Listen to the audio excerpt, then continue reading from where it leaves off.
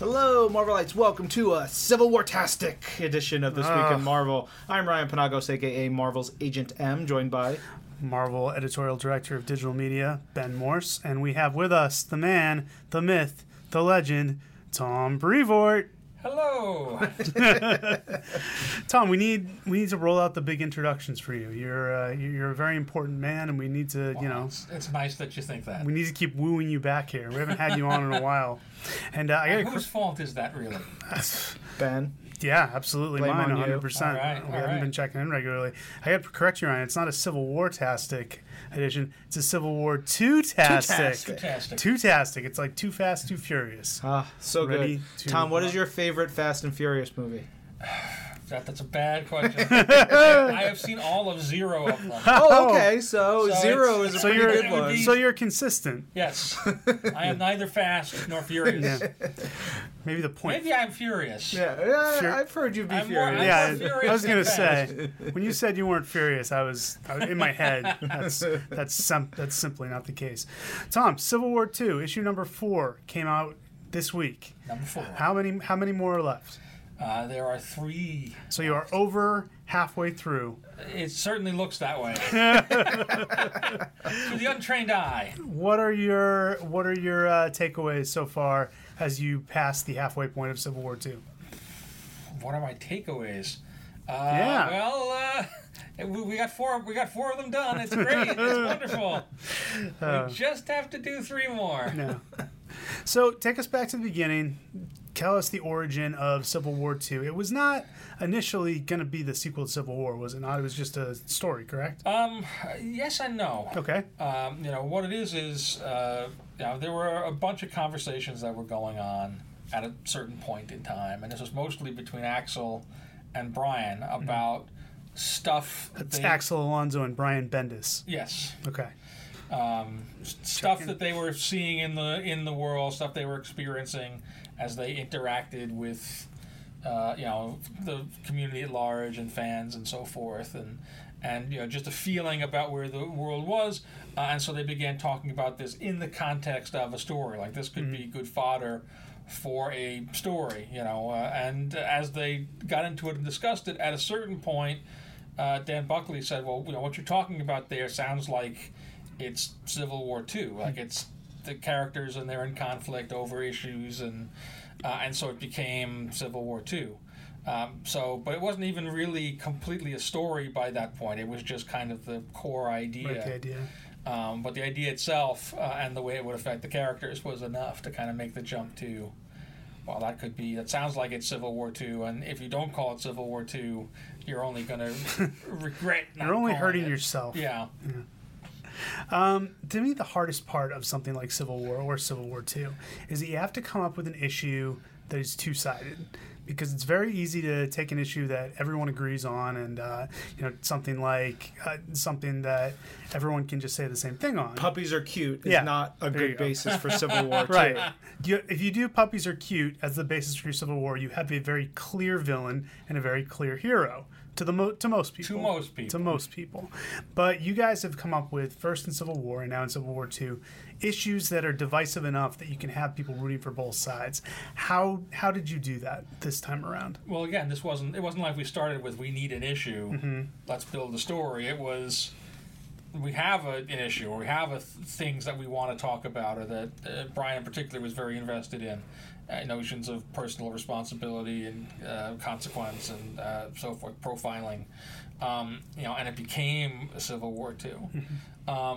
It's funny, again, you say this, but again, looking out across the internetosphere, and even internally among the writers, regardless of where they may have positioned themselves out, were this a real world thing? In terms of the fiction, almost everybody sides with one side. Yeah. And ironically, I think it's the side that they wouldn't side with in real life. Interesting. But because of the people, the characters involved, and because of the way a thing is framed, there's a natural pull towards what we think of as the underdog side. And the same thing was true with Civil War I. There is always going to be a natural pull towards Captain America and his guys because they're the scrappy underdogs fighting the man. It's a lot harder to be the man, right? And it's the same thing in this case. We're in Civil War II, number 4. At this point, pretty much everything that Tony Stark has done has been wrong, if not criminal.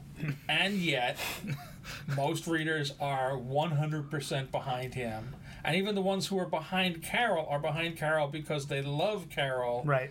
Not even so much because they love what she's doing or she's agree just with such a her popular on the character. issue. Like, they like her, they want her to succeed, they want her to be triumphant. And, the fact that there's an issue involved is almost secondary to, like, we support her, my country, right or wrong. Right.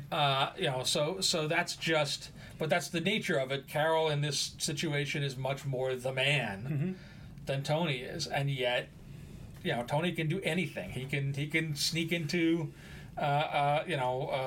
another, what amounts to another nation. He can steal somebody, he can kidnap somebody, put them in a bunker, and torture them, and we still are like, yeah, he's the guy. Carol can stop people from knocking down Stark buildings and prevent alien invasions and stop villains from getting cosmic cubes and all. And she's being totally ridiculous. Yeah. I think especially in the Captain Marvel book that came out this week, the one by Chris and Ruth, there's a really good, strong, like, regardless of if you love her or hate her, she's like you stand behind what she says. Sure. I think there was a really good argument in there, which is like a very interesting swaying. I'm curious if it's a swaying point for people. Hopefully so. I mean, I think that's obviously a place where you're going to get a lot more insight into her position, because every issue is a full 20 pages that's devoted to nothing else. Yeah. I think to a lesser extent, but the same sort of thing, Ultimates as well. You'll get a little more insight into Carol. It's just that Tony has more books. Yeah. And it's appearing in more places. But you bring up an interesting point, Braden, there about the fact that Carol's fans are so fervent. They're so dedicated no matter what. Did any thinking go into that when you guys were picking Carol to be the other side, the counterpoint to Tony? Not specifically about that. We were looking for who would be the big characters, and it wasn't even necessarily that Tony was going to be one. It was, who are the characters that most readily embody these sides or these positions. And Brian initially came up with a couple of different iterations. Maybe it's this character, maybe it's this character on the side, and as we honed down into it, Iron Man made a lot of sense. Yep. Partly because Brian is writing Iron Man, so that's right in his wheelhouse. And Carol made a lot of sense because of her position in the world, her having become the head of Alpha Flight and the space station. Our continuing desire to bring her to greater prominence and to not just do the same story over again. Like, if this was one of the Captain Americas, which it could have been if things had gone a different way, right? That would just really feel like just doing the same story over again, even if it wasn't exactly the same story. In a really ideal world, maybe we would have had two different. It would have been Carol and somebody else we hadn't seen before, Carol and the Hulk. That would have been interesting. But I would love to see the Hulk debating the points. Predictive justice wrong. That's more Frankenstein. Your logic, namby-pamby. So the Hulk says stuff like namby-pamby. Not convinced. Yeah. My argument. I think we've got a new voice for the Hulk. Yeah, absolutely. Just write his own dialogue. Absolutely. Now, the whole thing kicked off, well, not kicked off, but one of the earliest things was the death of Jim Rhodes, which, of course, is a motivating factor for Carol, who's involved with him romantically, and Tony, who's involved with him romantically. Both of them have. I like that you popped yourself on that one. Let's take a moment to appreciate that. Guys, I'm pretty funny. But what did Brian come up with the idea to kill Rhodey? Was that something discussed in committee? How was that arrived at? Again, the notion that there'd be somebody at the beginning who would suffer some ill that would galvanize the sides. It came up. It's a pretty standard structural thing, and it very quickly had to be Rhodey for the reasons that you just outlined and that we've outlined. But boy, we ran around and around trying to find some other version of that. Yeah, it's a tough call because it's it's just awful on the face of it. It's another big event where we kill the black guy, and that sucks. But the reality of it is, he's the character that has the relationship with Tony, and he's the character that has the relationship with Carol. Short of changing the leads at that point, there's nobody else that's gonna have the same effect on both of those characters. So it ended up having to be Rhodey. And again, we wrestled with that. We kept trying to come up with some other version, because we didn't really love it. None of us, Brian included, really loved it on a representational scale. But in the end, the decision we made is, well, will we do it if it was another character? If Jim Rhodes was a white guy, if it was Steve Rogers, would we do this? Yeah, we would. So you have to kind of treat all the characters the same way. You can't make these decisions in a vacuum. You have to kind of understand what it is that you're doing. But at the end of the day, this was the best story choice, so it's the choice we went with. And he's not the only character that gets killed or changed or transformed in the course of this. We've now killed Bruce Banner. We've certainly done awful things to Jen Walters. And there's 3 issues left. Yeah. How many more? Hawkeye's not feeling too great. Yeah. So it's not like he's the be all and end all of this, but he is the first one. Like, he is your entree into the story, and so it carries a lot of weight.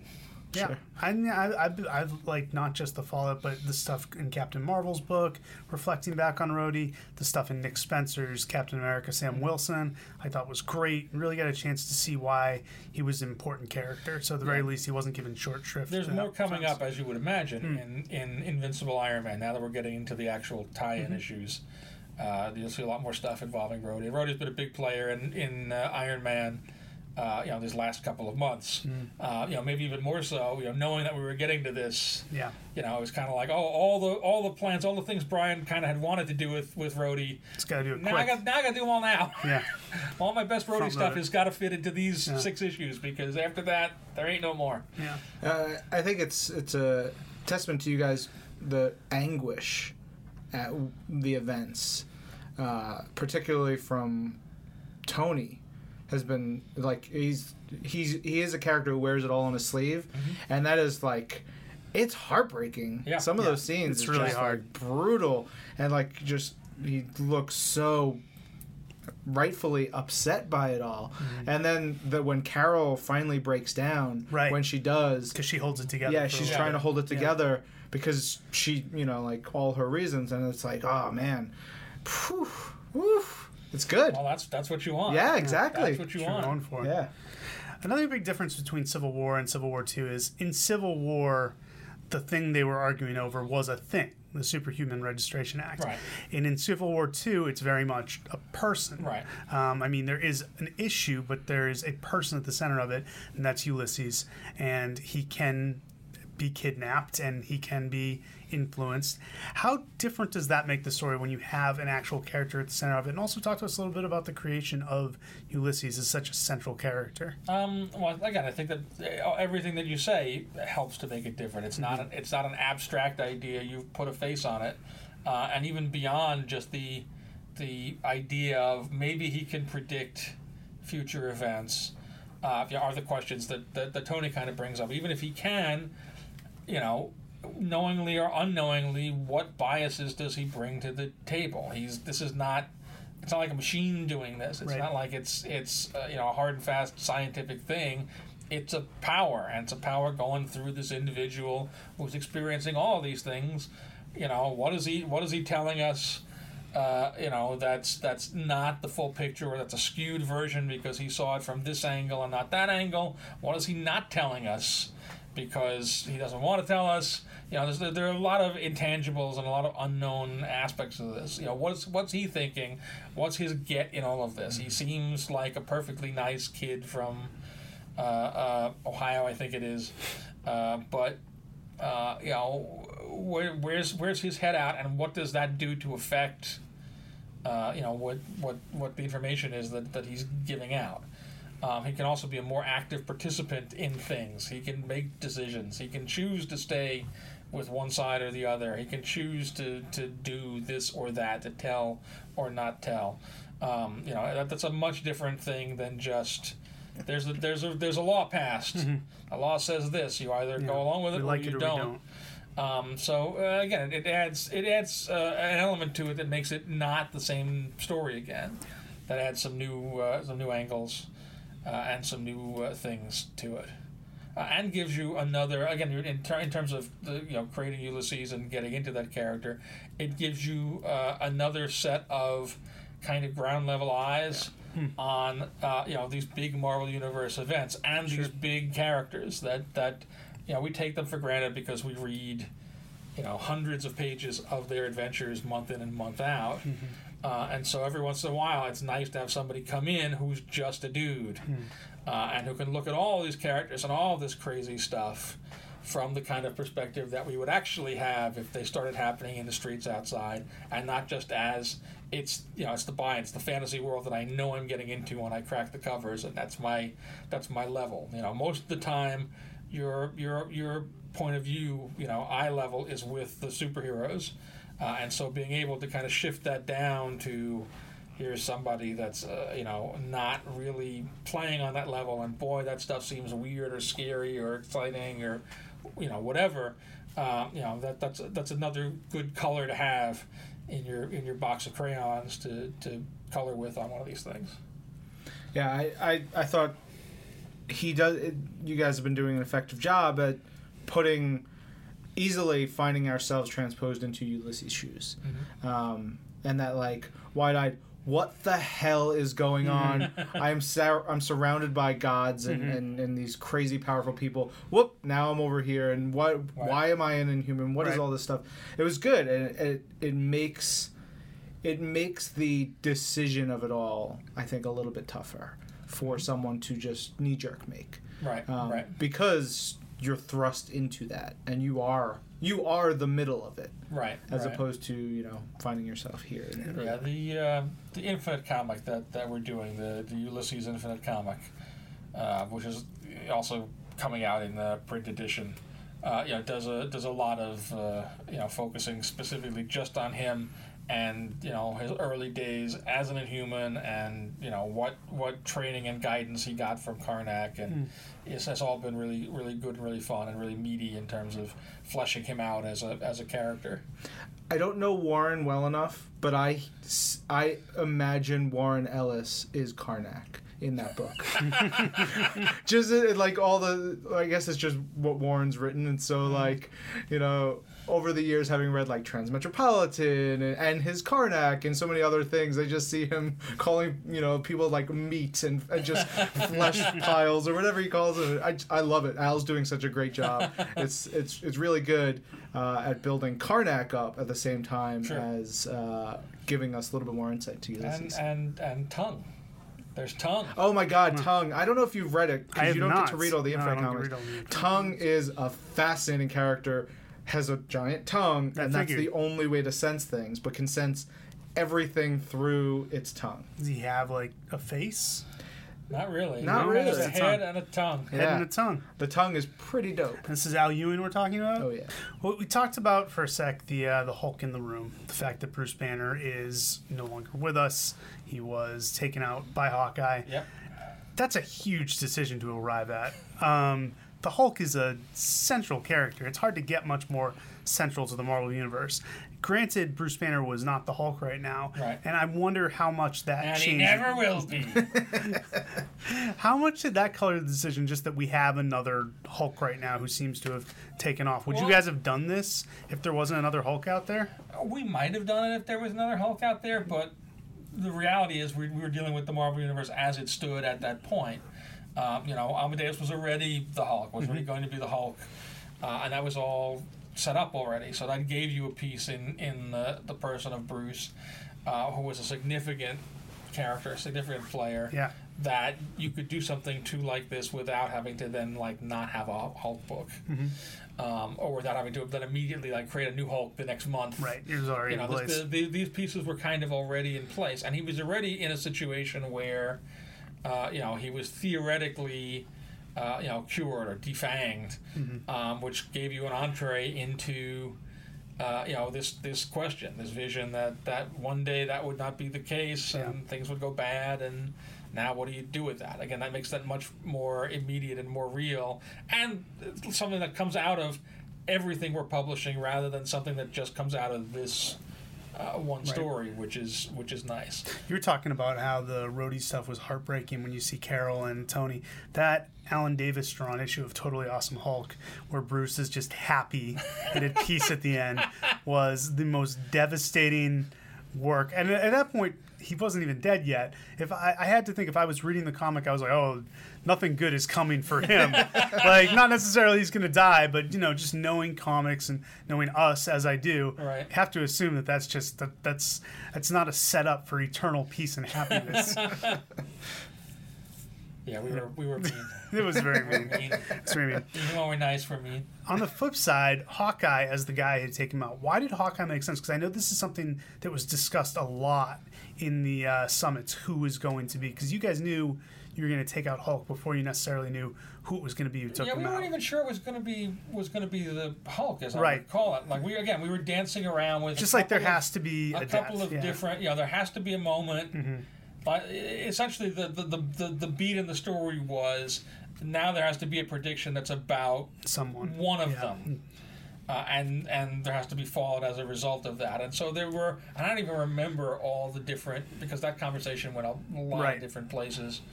A lot of different. Who could it be? Who is interesting? Who makes an impact? Mm-hmm.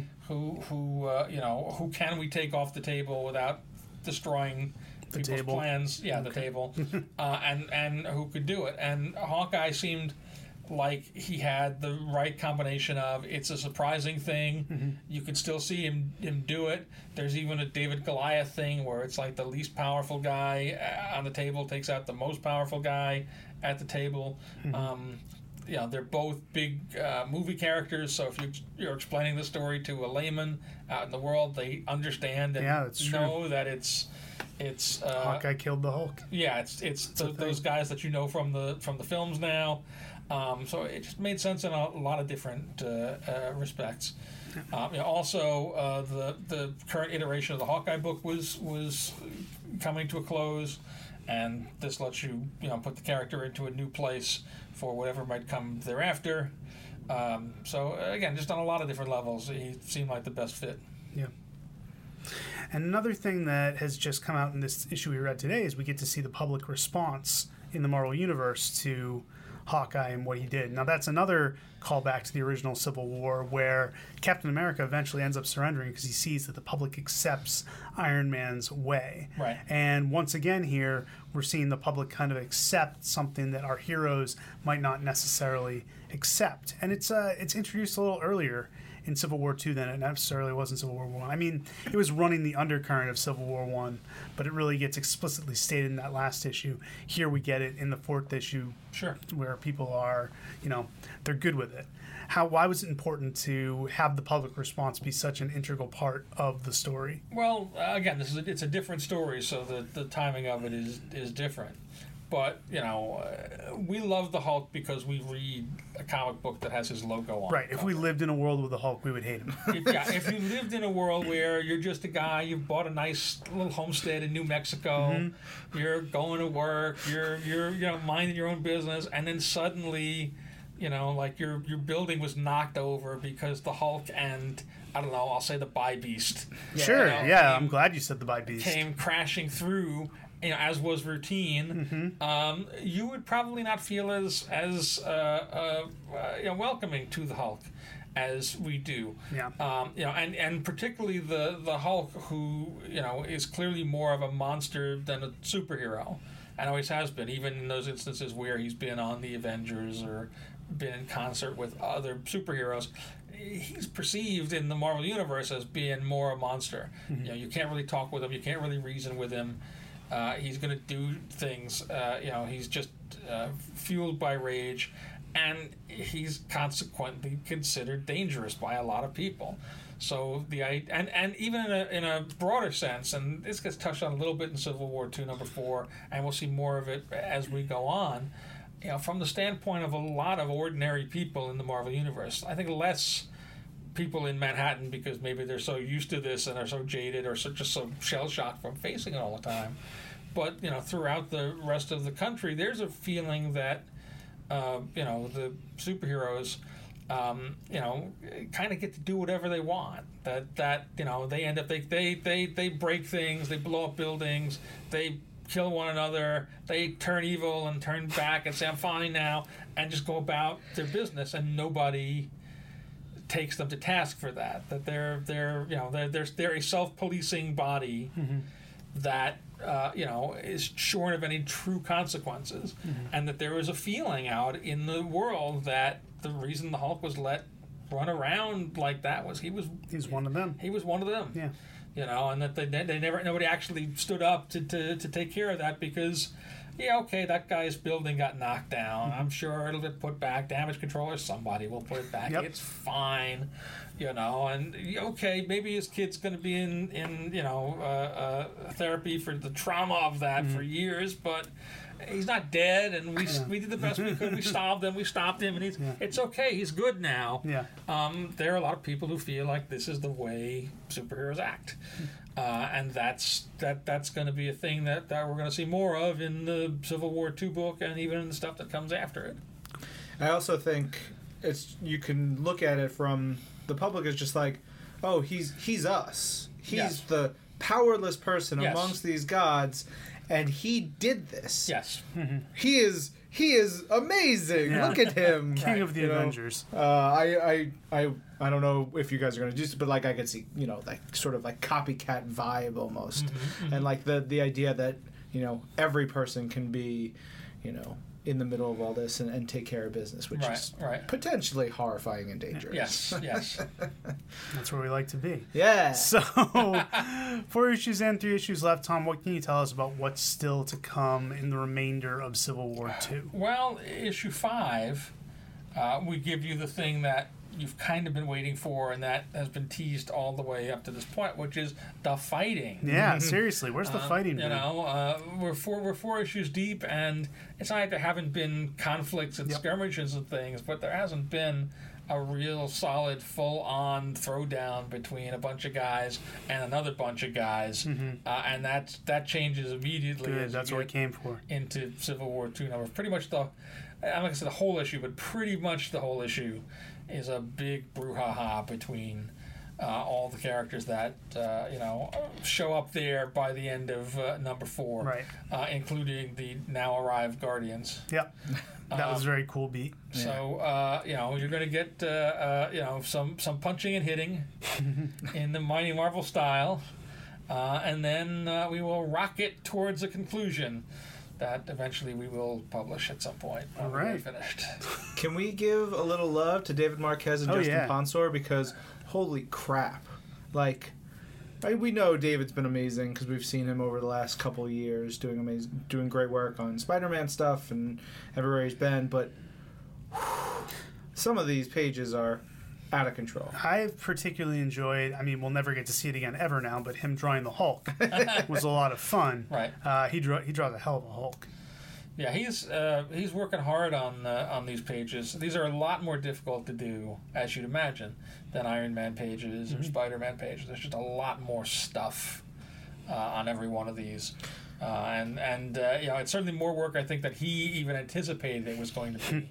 And to make matters worse from my point of view, but better from his point of view, he just had a baby. Oh, there you go. Congratulations. So, one of these days we'll see the rest of these comic books. But the scourge of Tom Brevoort's life is this new child. In the world. You just wave your hands cursing at him. Little Marquez. He's going to be dealing with the rest of the series with one hand, with the burpy baby in the other.